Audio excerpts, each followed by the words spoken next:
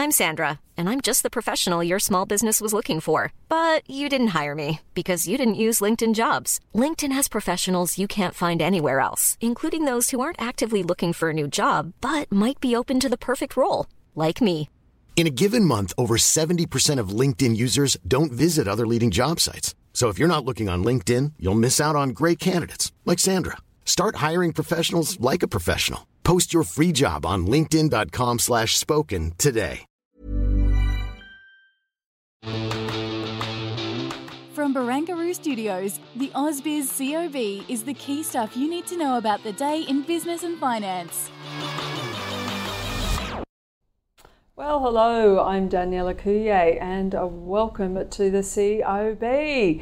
Wow, what a market we have had. We had such a strong lead from Wall Street, but unfortunately, the Australian market did not maintain those gains that we saw at the start of trade. So looking at the CBO 200, it looks like it's closed down around 5.3 points or 0.4%. And the ASX 200 is off by around 22 points or 0.3% at 6,954.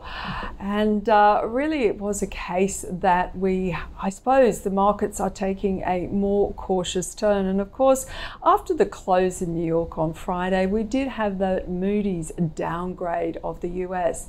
But let's look ahead, or let's look at the three themes today. And the first is a data deluge. This week is literally one of the biggest data dumps I think that we're probably going to see this year. Looking at Australia, we have both the wage price index coming out on Wednesday, unemployment data on Thursday. We have a big China dump on Wednesday in terms of data. And of course, everyone will be looking to the United States tomorrow, Tuesday, because Tuesday their time, they will have their US CPI reading for the month of October and followed up by the PPI. But there is a lot more than that. So everyone will have to be tuned and ready because no doubt there could be some volatility. Now, the second theme, smoked shorters. Well, couldn't help myself because Elders today was up by over 16%. Now, the company's results, it's not that they were that swish, but clearly they were better than expectations. And shorters were left scrambling, trying to cover their positions there. Also, oil on the up. Is it or isn't it? So OPEC is going to meet this week and we have Iraq pushing for a further cut in terms of the exports for the major energy producers in OPEC+. But we also have a meeting between President Xi Jinping and President Biden in the United States. So energy, the prices might go up, or then again, they might further weaken as the outlook for global growth potentially slows. Now, let's just check in with the sectors. Here we have energy. The main downward drag here was Santos off by over 2%, Ampol and Viva Energy in the green, but Woodside off by about 0.8% and Beach off by about 0.3%. Now, the financials were dragged down lower by ANZ, off by almost 3%, $24.77. They reported earnings today, which clearly disappointed the market.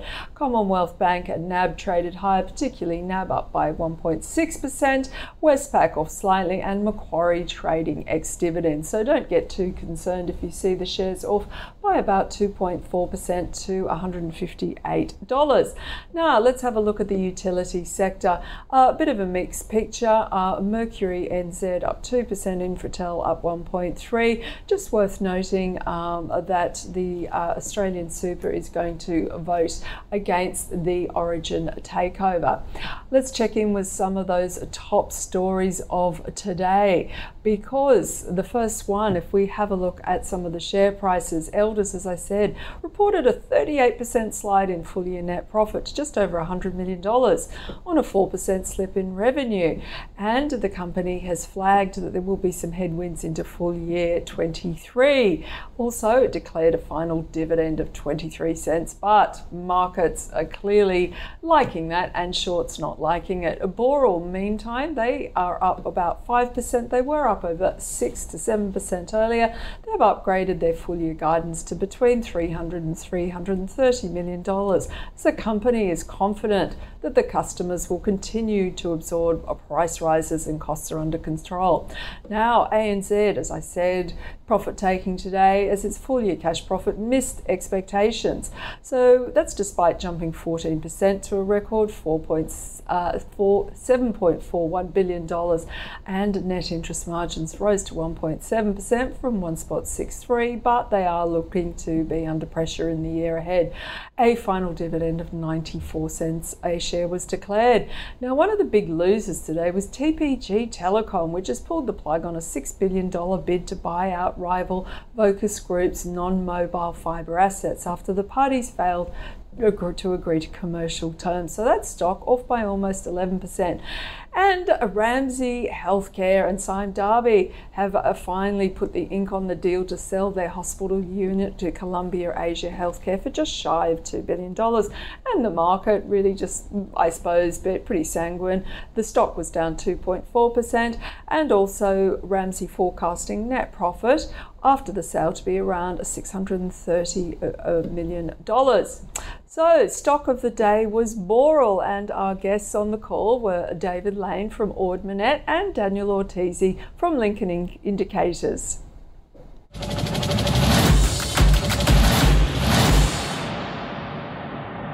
Positive announcement for the company. As far as valuation's concerned, we think that they're relatively expensive, so we've got a hold recommendation on them.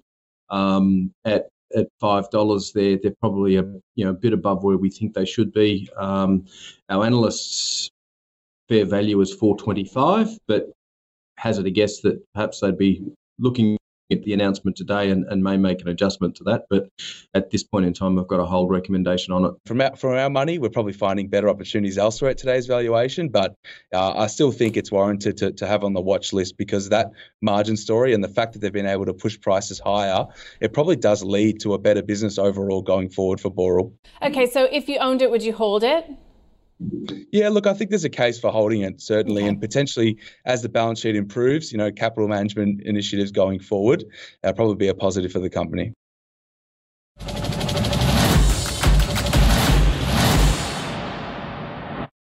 Okay, so our two guests weren't that upbeat about Boral, feeling it was either a hold or better opportunities elsewhere. So let's welcome our guest of today, Josh Gilbert from eToro, joining me on the COB. Josh, that Tash is looking pretty smart now. It's getting there, Danny. It's getting there. Like I said last week, all for a good cause. If it makes me look silly, it is what it is. No, it's not. I think you're looking very Clark Gable, but you might have to Google that one. So, Josh, we're not feeling the love down under at the moment when it comes to the share market. The US S&P 500 up 5% this month. NASDAQ 100 up 7%. They've had the best rise in over 2 years. And the Aussie market just can't catch a trick at the moment. What's going on? Well, I think we're at completely different ends of sort of these tightening cycles. We've got sort of the Federal Reserve now who are, kind of pointing towards that they're finishing. I know Powell sort of tried to sort of dampen that sentiment a little bit towards the back end of last week, but they've got sort of rate cuts priced in by as early as sort of May, June, whereas the RBA have just sort of restarted their hiking cycle with obviously another hike last week. Again, unlikely that we see another hike from them in December, but I think the market is still expecting, something else. I think they still think that the cash rate could go to about 4.5%. So the market, I think, is obviously taking that, and it's obviously on the back foot because of it. And as well as that, we're just obviously getting a bit of poor data as well from the likes of China, which is obviously having a big effect on some of those names. Oil prices, having a big effect on the energy sector.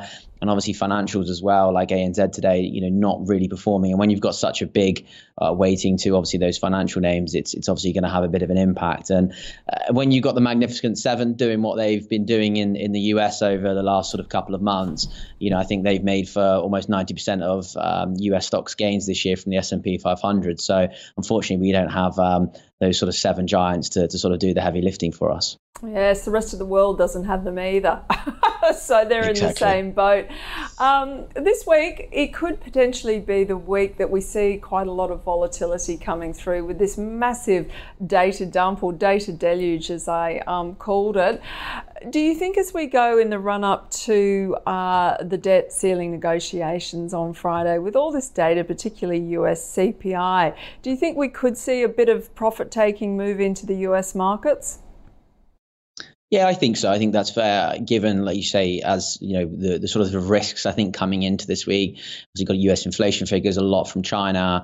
Obviously, that sort of government shutdown potentially. Again, markets, I think, have ignored this sort of so far.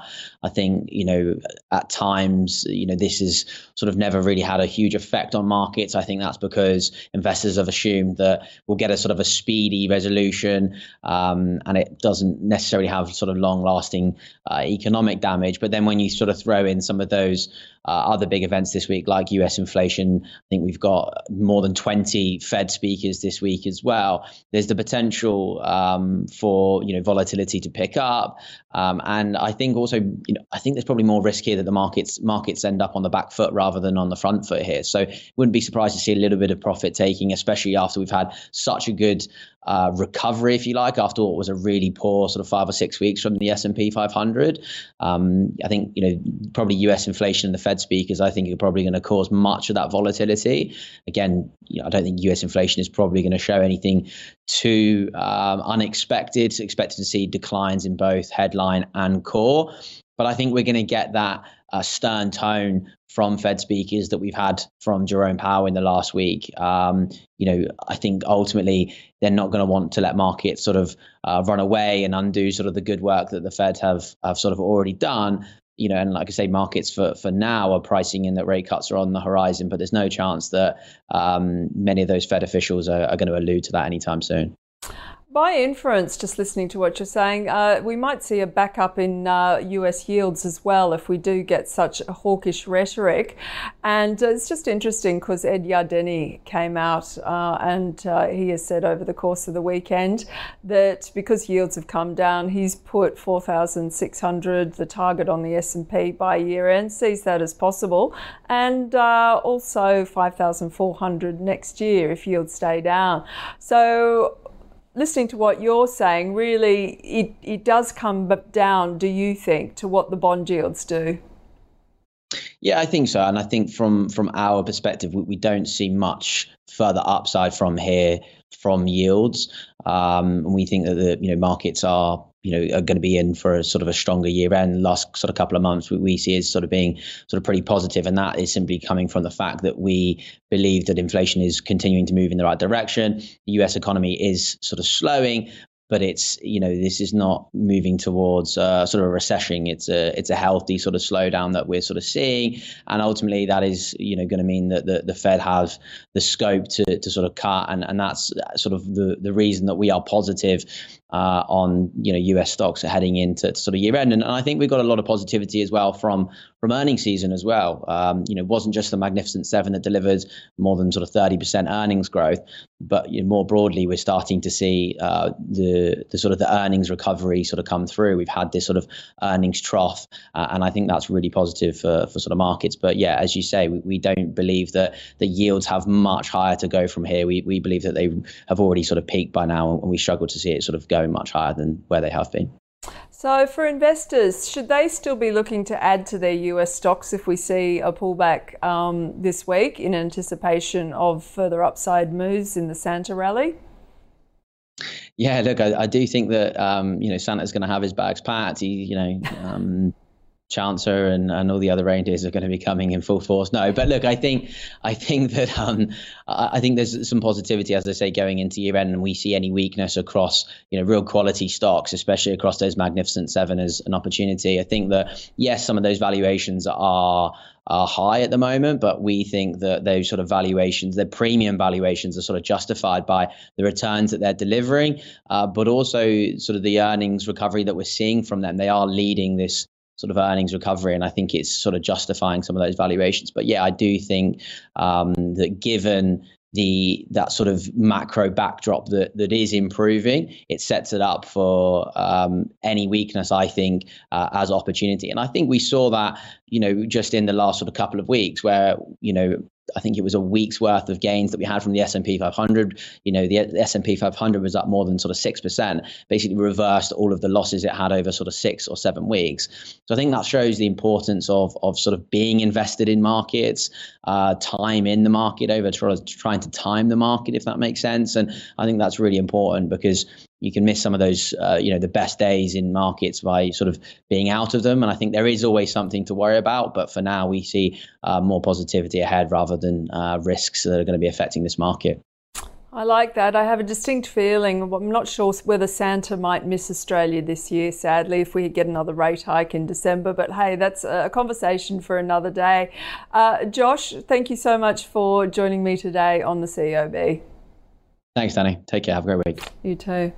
Okay, Josh Gilbert there from eToro. Okay, so now it's time to check in with some of the movers and shakers and the not so movers and shakers on the market today. There we go. The leaders, well, no surprises. Elders up almost 17% as we see that short covering. Boral, also the market liking the upgrade there, up by almost 5%. Imagine, well, that one was on a tear last week due to some positive trial results going forward for their biotechnology, and that is up almost 5%. Also AUB up 2.5%. NIB, some broker upgrades coming through there. That was up 2%, and that is off the back of the AGM comments. Let's have a look at some of the laggards in today's trade. TPG Telecom taking the mantle there. As we've discussed, the Vocus Steel has fallen over, off by almost 11%. Sierra Resources, 10%. Sierra off by 7%. A Brain Chip off by 6%. West African Resources and Chalice Mining also off by just over 4%. Now I'll have a look at the small caps and let's see what's happening in that space. 4D Medical, my golly gosh, that is up 65%, and I seem to have missed that one, so I'm going to have a quick check to see if I can find out for you. And while we look at that, we have also Arizona Lithium up 17%. Interesting, Ainsworth Gaming, just that they are in talks in terms of achieving potentially they're looking for someone to buy them out. Now, just looking at 4D Medical, so so US Centers for Medical and Medicaid Services, CMS, approves reimbursement for 4D Medical. So they have assigned $299 million, I think it's $299 as a reimbursement for their LVAS treatments, so their scans. So clearly that is very exciting that they will actually get insurance coverage, healthcare coverage for their scans. Then we've got Reef Casino up 8%. Now let's have a look at the laggards in the small caps. And a 5E Advanced off 14%, and Victus Energy off also by about 14%, Big Tin Can off by 11%, and Iris Metals off by 8%.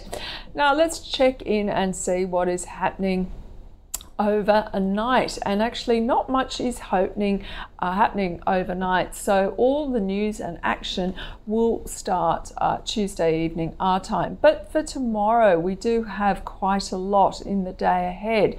We've got the NAB Business Confidence for October, the Westpac Consumer Confidence for November. We've got a couple of really big AGMs, Goodman Group and Beach Energy, earnings for ALQ, CAT and CBA, I'm not sure about that one. And most importantly, NAB is going to go ex-dividend, and the Telstra Investor Day is coming out as well. So let's do a quick recap of the market, and as we can see, the CBO 200 is off 5 points, 0.4%, and the ASX 200 was also closed down by 0.4%, 27 points to 6,948. So also a reminder, registrations are now open for our next virtual investor event. Small Caps Big Ideas is back for 2023 and will be bigger, better and faster.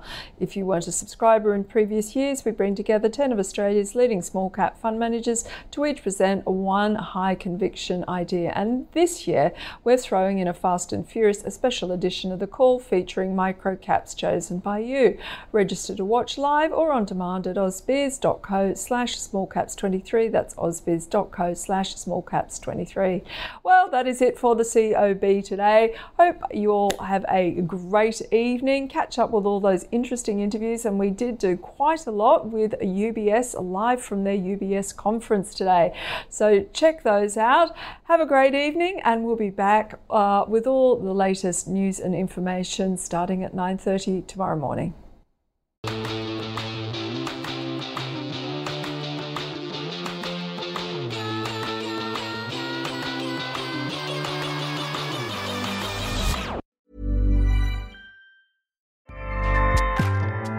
Acast powers the world's best podcasts.